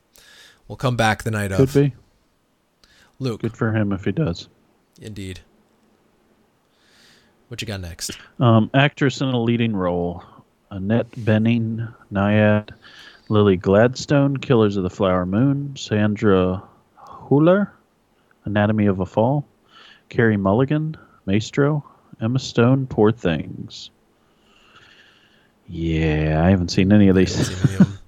I've only seen Killer of the Flower Moon, so I'm not going to be like, she should win, because I'm not comparing them to anything. So, yeah, looking forward to seeing Poor I don't Things. know if I'm going to like Poor Things. I don't know if that's going to be my thing, but I feel like I should watch it. Looks kooky. Looks crazy. Just as a reviewer. Yeah. It's like a comedy, right? Which is so strange. Seems Looks like a it. very strange comedy. At least they call it a comedy. We'll see. There's a lot of things that can be slotted into the comedy thing, especially the Golden Globes, where I'm like, that's a comedy, but it's like, well, he didn't want to fit into drama, so I don't know. But it does look really kooky, so yeah, we can talk about Best Actor next. I don't know. I feel like Cillian Murphy is a lock, right? I mean, everyone's been saying it. I haven't seen Maestro, I haven't seen Rustin, and I haven't seen American Fiction. It's cool to see Jeffrey Wright nominated. I'll say that because I do enjoy him as an actor. Probably the biggest role he's gotten. Yeah, he's in his career. Yeah, you're right. I feel like he's often supporting. Yeah, and rarely in a role like this that has so much attention, and so good for him. I'm happy to see him nominated. I haven't seen that movie yet. I might be like blown away by it by the time I see it, but I haven't seen it yet. Something about Nolan, though, man. He likes to bring Oscars to actors. Something about his movies. They seem to bring in the votes for the actor. Yeah. Anything else to say about that category? Bradley Cooper would be the only one that I don't know anything about Rustin. I don't even know what that movie is, but Bradley Cooper seems like he took on quite a role in Maestro. So, a lot of times when you're portraying a real life person and you do a great job, you get a lot of votes for that. That's right. It seems to be a Academy favorite thing to do. So, I don't know. Be interesting. Which category next? Best Picture. All right. I mean, shoot. Out of the ones you've seen so far, which one do you want to win? I'm trying to get down. I don't know why they have it. I'm like on the official Oscars website. It's like down middle of the page. There's so many. There's so many this year. So I've seen 2 of these movies, The Holdovers and Oppenheimer. And I sure am glad. I hope people listen to me when I said stream The Holdovers before this comes out, because I don't know. I wonder if it's still streaming like it was when we did 2 weeks ago. I think so. But between Holdovers and Oppenheimer, I would probably go Oppenheimer. I like Holdovers as a really cool, touching Christmas movie, but for me, it's not high on my list of movies I've seen. I enjoyed it. I didn't think it was amazing. I thought it was a good, enjoyable movie. Yeah, I mean, I thought Oppenheimer was excellent, and so I mean, I want him to win a Best Picture. I want him to win Best Director. I feel like this is the movie that if he's going to do it, it's going to be this one. I mean, obviously, I don't know what he has in store for the future, but as far as like the opportunities he's had out of all of those, I feel like this is his best chance he has to like have a Nolan night, and I kind of want to see him have that. It's kind of like the same thing I have to say about Boy and the Heron. I mean, I think for me, I thought Oppenheimer was excellent. I thought it's definitely up there. Is it my favorite of Nolan? No, but it's up there, and so I really hope they win for that movie. I think it's so excellent, and but then again, a lot of times a movie can like change my mind, and you know, if there's a smaller movie that I'm just like, yeah, I loved it, it can really make me root for it. I'm in the minority here. Coda won. Was it? I don't remember if it was last year or the year before. Coda won, and I really loved that movie. I thought it was excellent. It was the last one I saw in the list of Best Picture, and I was like, I'm rooting for that one. That movie, I want that one to win, and I was very happy with that. I know there's a lot of people who have different opinion, but yeah, that's my hope. If Barbie wins, I just don't know what I'm gonna do. Again, I don't want to hate that movie. I just feel like people are just caught up in it. You know, I can't help but feel that, you know, that people are caught up in it. When people talk about how good it is, it's rare that I hear them talk about the whys. I mean, I can tell you the good things about it. Absolutely. I don't think it's a bad movie. I just think like, it doesn't belong here. It's just, it's so odd. I think people are just wrapped up in the whirlwind of it. The movie has this really strong identity of like this visual identity, this like character to it that's really good. And I think people are so caught up in that I don't know. I don't want to go on about this. I apologize. A couple things here and there I wanted to bring up. Godzilla -1 is nominated for visual effects. Happy to see it show up. I'm kind of surprised that movie isn't in the best international film, but from what I understand is that they have to basically submit the one they want. It's not like the Academy goes around picking it. Like I think like the countries, like the international countries, like submit the one that they're pushing forward. I don't think it's like, well, we've seen these Japanese movies and we think Godzilla -1 is the one, Japan, and so it's kind of their choice. From what I understand, if I'm misunderstanding that, I'm sorry. Score, yeah, I mean, I haven't noticed the score of Killer of the Flower Moon too much, but yeah, that's there. Let's see, an original song. I'm trying to see if there's anything interesting. It's interesting that the international feature film Japan didn't submit that as their movie. Right, that's what I'm saying. Godzilla I think -1. I guess they underestimated. They weren't proud of it enough for some reason. Yeah, I mean, I don't know. I think like I don't know how they feel about Godzilla movies there. I know they like them, but I don't know like in what regard they're held if they're thinking about the Academy Awards. I think they were all surprised by how well it's been received here. I thought you were saying that they submitted that for the other category. I'm sorry, I didn't follow what you were saying. I think for international features is that's the one that they put forward. That they're like, okay, this is the one that we're submitting. I don't know if it's a one or a list or something like that, but we could think. You think that's the only one that does that, where they submit it? International? Yeah. I mean, it's the only category where it's done that way. I think so. I mean, everyone has to like submit, but it's not like one of those things where it's like Disney comes forward and submits one movie. It's just, I think there's the international. I mean, countries. I think so. I think that's how it works for all the international. Because that's the only international category. Is that right? International. I thought there used to be like an international short. There still is. There's internet. This Yeah. list needs to be smaller, and on many pages, I'm scrolling up and down. It's horrible format. Um, let's see. Another. I like looking at the original songs. Um, I'm surprised that Wonka isn't on here for any of its songs. I don't know if it made it in time as well, or if it even like requested nomination. But we have a song from American Symphony, which I don't know. I'm Just Ken from Barbie. What I Was There Made is not For an from Barbie. international short, Jordan. There There's isn't? documentary short film. No. Either I'm mistaken or There's it's gone away. there used to be like foreign short or something like that, but I Yeah. don't see that anymore.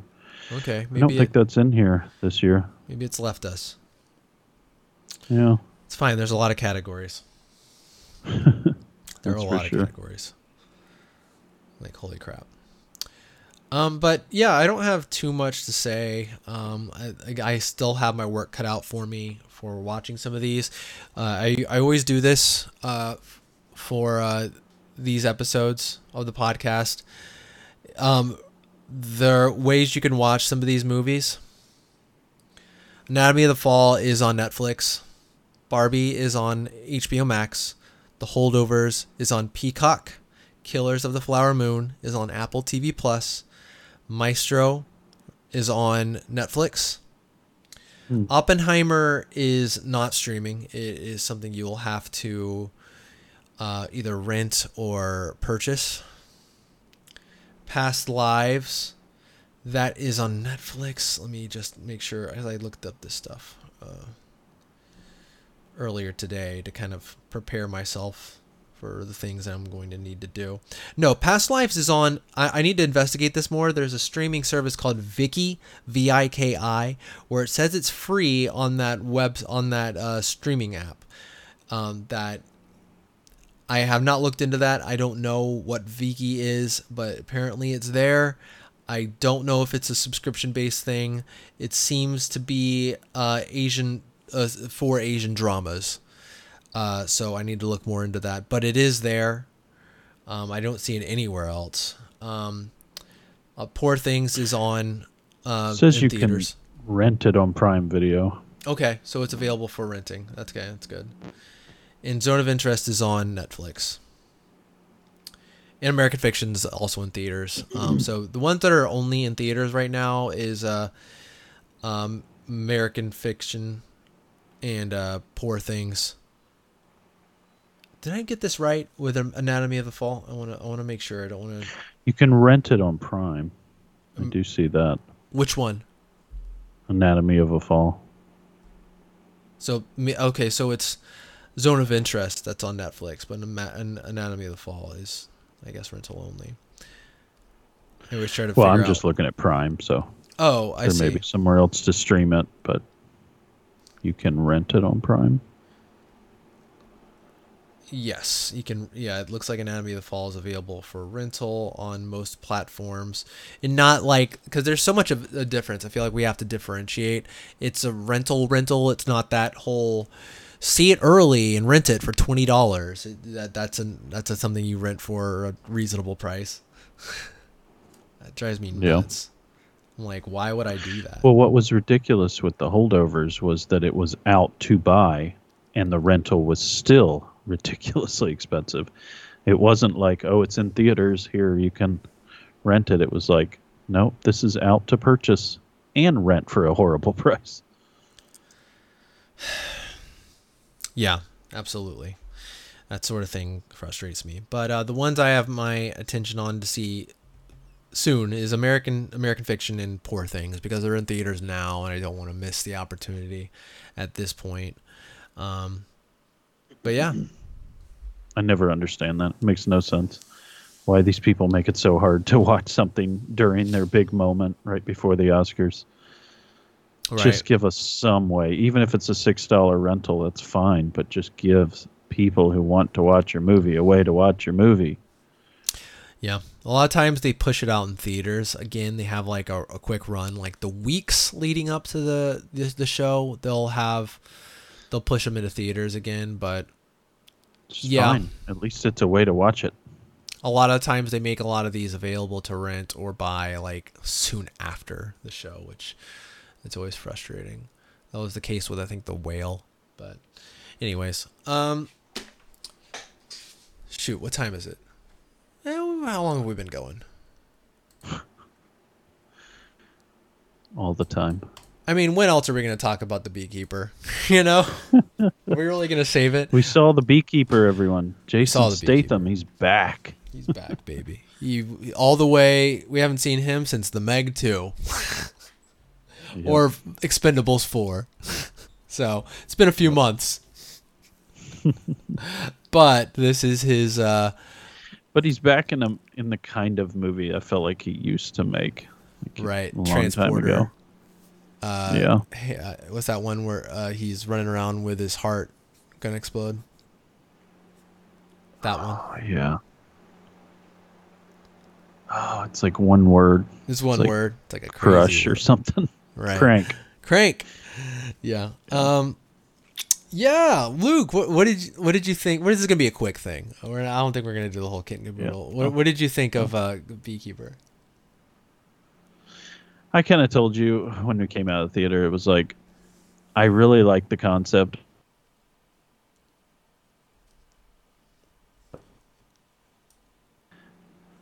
American version of a John Wick, where like someone is this unstoppable force, where it's like he's had all this training, he has all these abilities at his disposal, and he knows how to get something done, and he's this unstoppable force. And I love that. It reminds me of I told you that what was it? Jason Bourne reminds me a lot of that, where it's like there's all this mystery to him, like who is this Beekeeper and who is Jason Bourne? What is this program that Jason Bourne was in before his memories got wiped? And those kind of movies excite me. But this movie fell short in a lot of ways, but I did like the bones of it. I think with a better director, with a better script, and some better supporting actors, I think this movie could have been really cool. But as it was probably somewhere in the 5.5, 6 range for me. I thought a lot of the acting was just it was fine, but I think some of the reasoning for that was because the script was just not great. There was this one scene, trying to keep all this short, where I told Jordan, I'm like, I think the writers called a short day that day, because the scene just kind of abruptly ended. It's like they said what they said, and then it just kind of was like, okay, next scene. Right. The characters were like, maybe he wasn't feeling gone on very too good long. that day. We need the to get writer on. was like, I think I've written enough. Right. Yeah, it's funny. Well, what do you think, Jordan? I mean, I enjoyed it, but it's one of those movies that's like it's best served at a movie that you rent and you or something or stream and you watch it with buddies. Like us watching it together was perfect pairing. Like you and I watching it together. I wish we were just watching it at your place though, or my place, something like that, where we're just watching over a bucket of popcorn, some drinks, and just having a laugh, because we at $18 worth of popcorn. Well, we actually got free popcorn in that case. They had a deal going on. It was National Popcorn Day. Yeah, to our surprise. But yeah, I mean, I feel like I'd rather be at home, because the thing is we don't talk in the theater or anything like that. But this is a movie, you at home make comments during, laugh at the ridiculous parts, and it's better there. I feel like if we watched it there, I feel like we'd be a little more high on it. But as it stands, yeah, I mean, this is a B movie that has, some hokey dialogue, some hokey acting.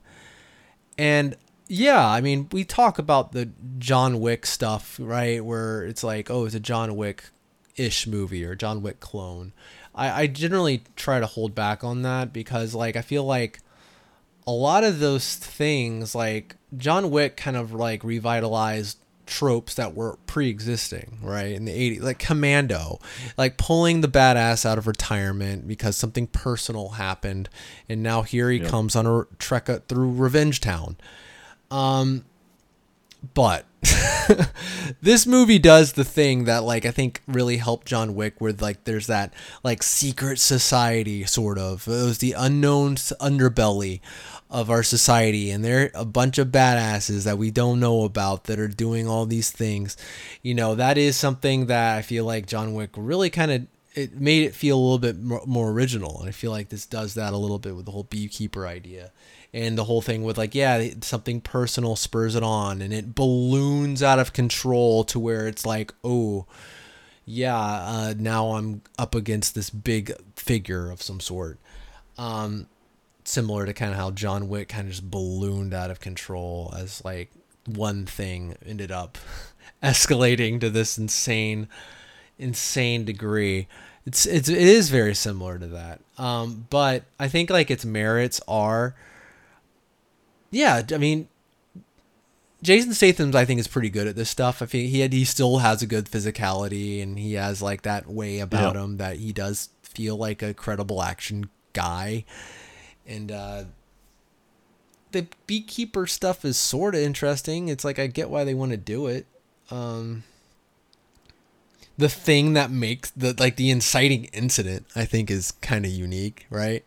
Like we don't see that very often. Like it's like scammers, basically. Yep. That's like a villain that nobody really likes. That I don't really see that happen very often. So it's kind of fun to see that. There's an interesting beginning of the movie there where it's showing what this movie's going to be about. Right. David Ayers has had an interesting career. He really has. Let me. I'm not going to say everything he's directed, but just what he's directed of the interesting category. End of Watch, which is pretty good. 2012.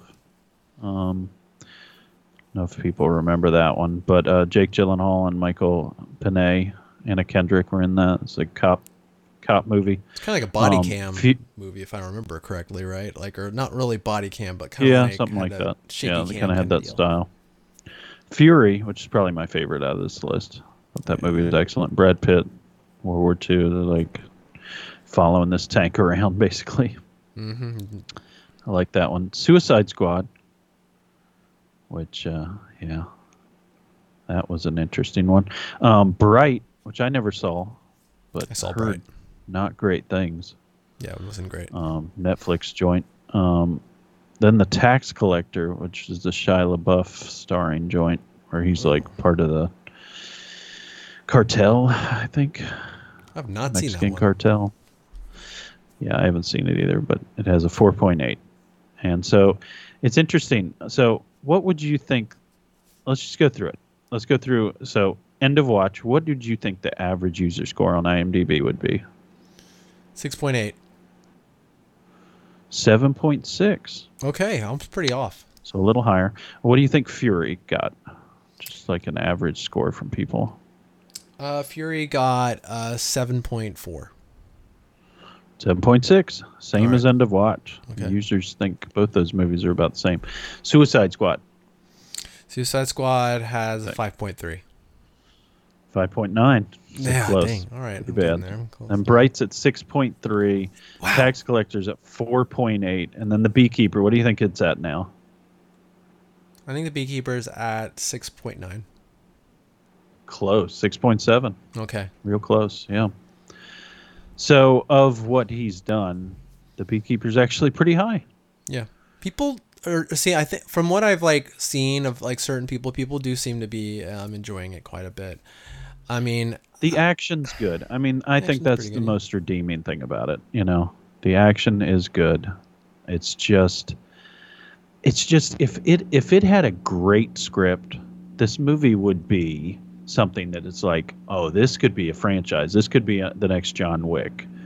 But it just doesn't. It just lacks in that category, and I don't know. I feel bad. I feel like there's more potential there than I think this is really. I think this is just a dead end. I think it's going to be a one and done. Yeah, I think people, even if they make enjoy sequels for all kinds of crap that I don't think they're going to make sequels. So it's hard for me to say. It depends on how much it costs to begin with. You know, like if they feel like it justifies. It didn't seem like they spent a ton. It did not. No. Just my guess. Yeah, I mean, I do feel like people are just kind of forget about it. That's why I was like, we need to just do this, talk about this now, because it's like, who's gonna give a crap about this movie in like a week or two? You know, it's arguable that they do now, but yeah, I mean, I want to bring this up because I thought it was one of the more amusing parts of the movie. Like every now and then, it'll like people from different genres will show up in this movie. I've noticed there's like like midway through, maybe 1/3 of the way through, a character shows up with like a minigun, but she's like dressed like she's from like either Judge Dredd, like the Sylvester Stallone one, or like Blade Runner or the Super Mario Brothers movie, the live action one, like where I'm like, what in the world? And she's acting like it too. I was like laughing in the audience. I just don't know what they were thinking because everything else is so like middle of the line. And then here comes this character that's like out of just a graphic novel or something. I don't know. And the same thing happens towards the end. Another character shows up acting. A whole group of characters. A whole group. There is like we've imported these characters straight from some sort of cyberpunk world. Here they are and acting like they're from, I don't know, like the one guy, he's like all of a sudden acting like he's the main villain. Like ravers. Like right. They came from like a rave concert. Yeah, here are these people. They're from the Resident Evil movies. It's crazy, and I love that. I mean, we're bad. Like groupies of like Fast and Furious movies with guns. Right. The people on the side like hooping and hollering as Vin Diesel speeds off. Their booties hanging out and all that stuff. Yeah, hoochie mamas. Yeah, all that stuff. It's wild. Because like everyone else is like wearing a choice. Everyone else is wearing like a zip hoodie and jeans in the movie, and then here comes someone with like a shiny yellow leather jacket. You know what I mean? It's like they're yelling and acting all wild. Absolutely, it's great. But other than that, yeah, I mean, it's very average. But I think I don't want to write it off though, because I feel like there's some good times that you could potentially have if you're in the right environment, in the right frame of mind. I feel like there's some decent fun times to be had. That's what I'll say about it. Yeah. I don't feel like we need to go into any spoilers, really. Nope. Yeah. Go see it if you really like action movies. You'll probably like it. Indeed. Yeah, we'll be back next week. Hopefully we've seen an Oscar movie or some sort. I want to see if we can get to the theater to see American Fiction pretty soon. I'll text you. Sounds good. I'm talking to Luke, by the way, if you're listening to this and you're expecting a text about American Fiction. I just wanted to make that clear. I don't want to miscommunicate. Anyways. No, we have all your numbers. We're all going to meet there. We'll rent out Theater 6. Fine. All right, fine. We'll see you at Theater 6. See you guys next week. See ya.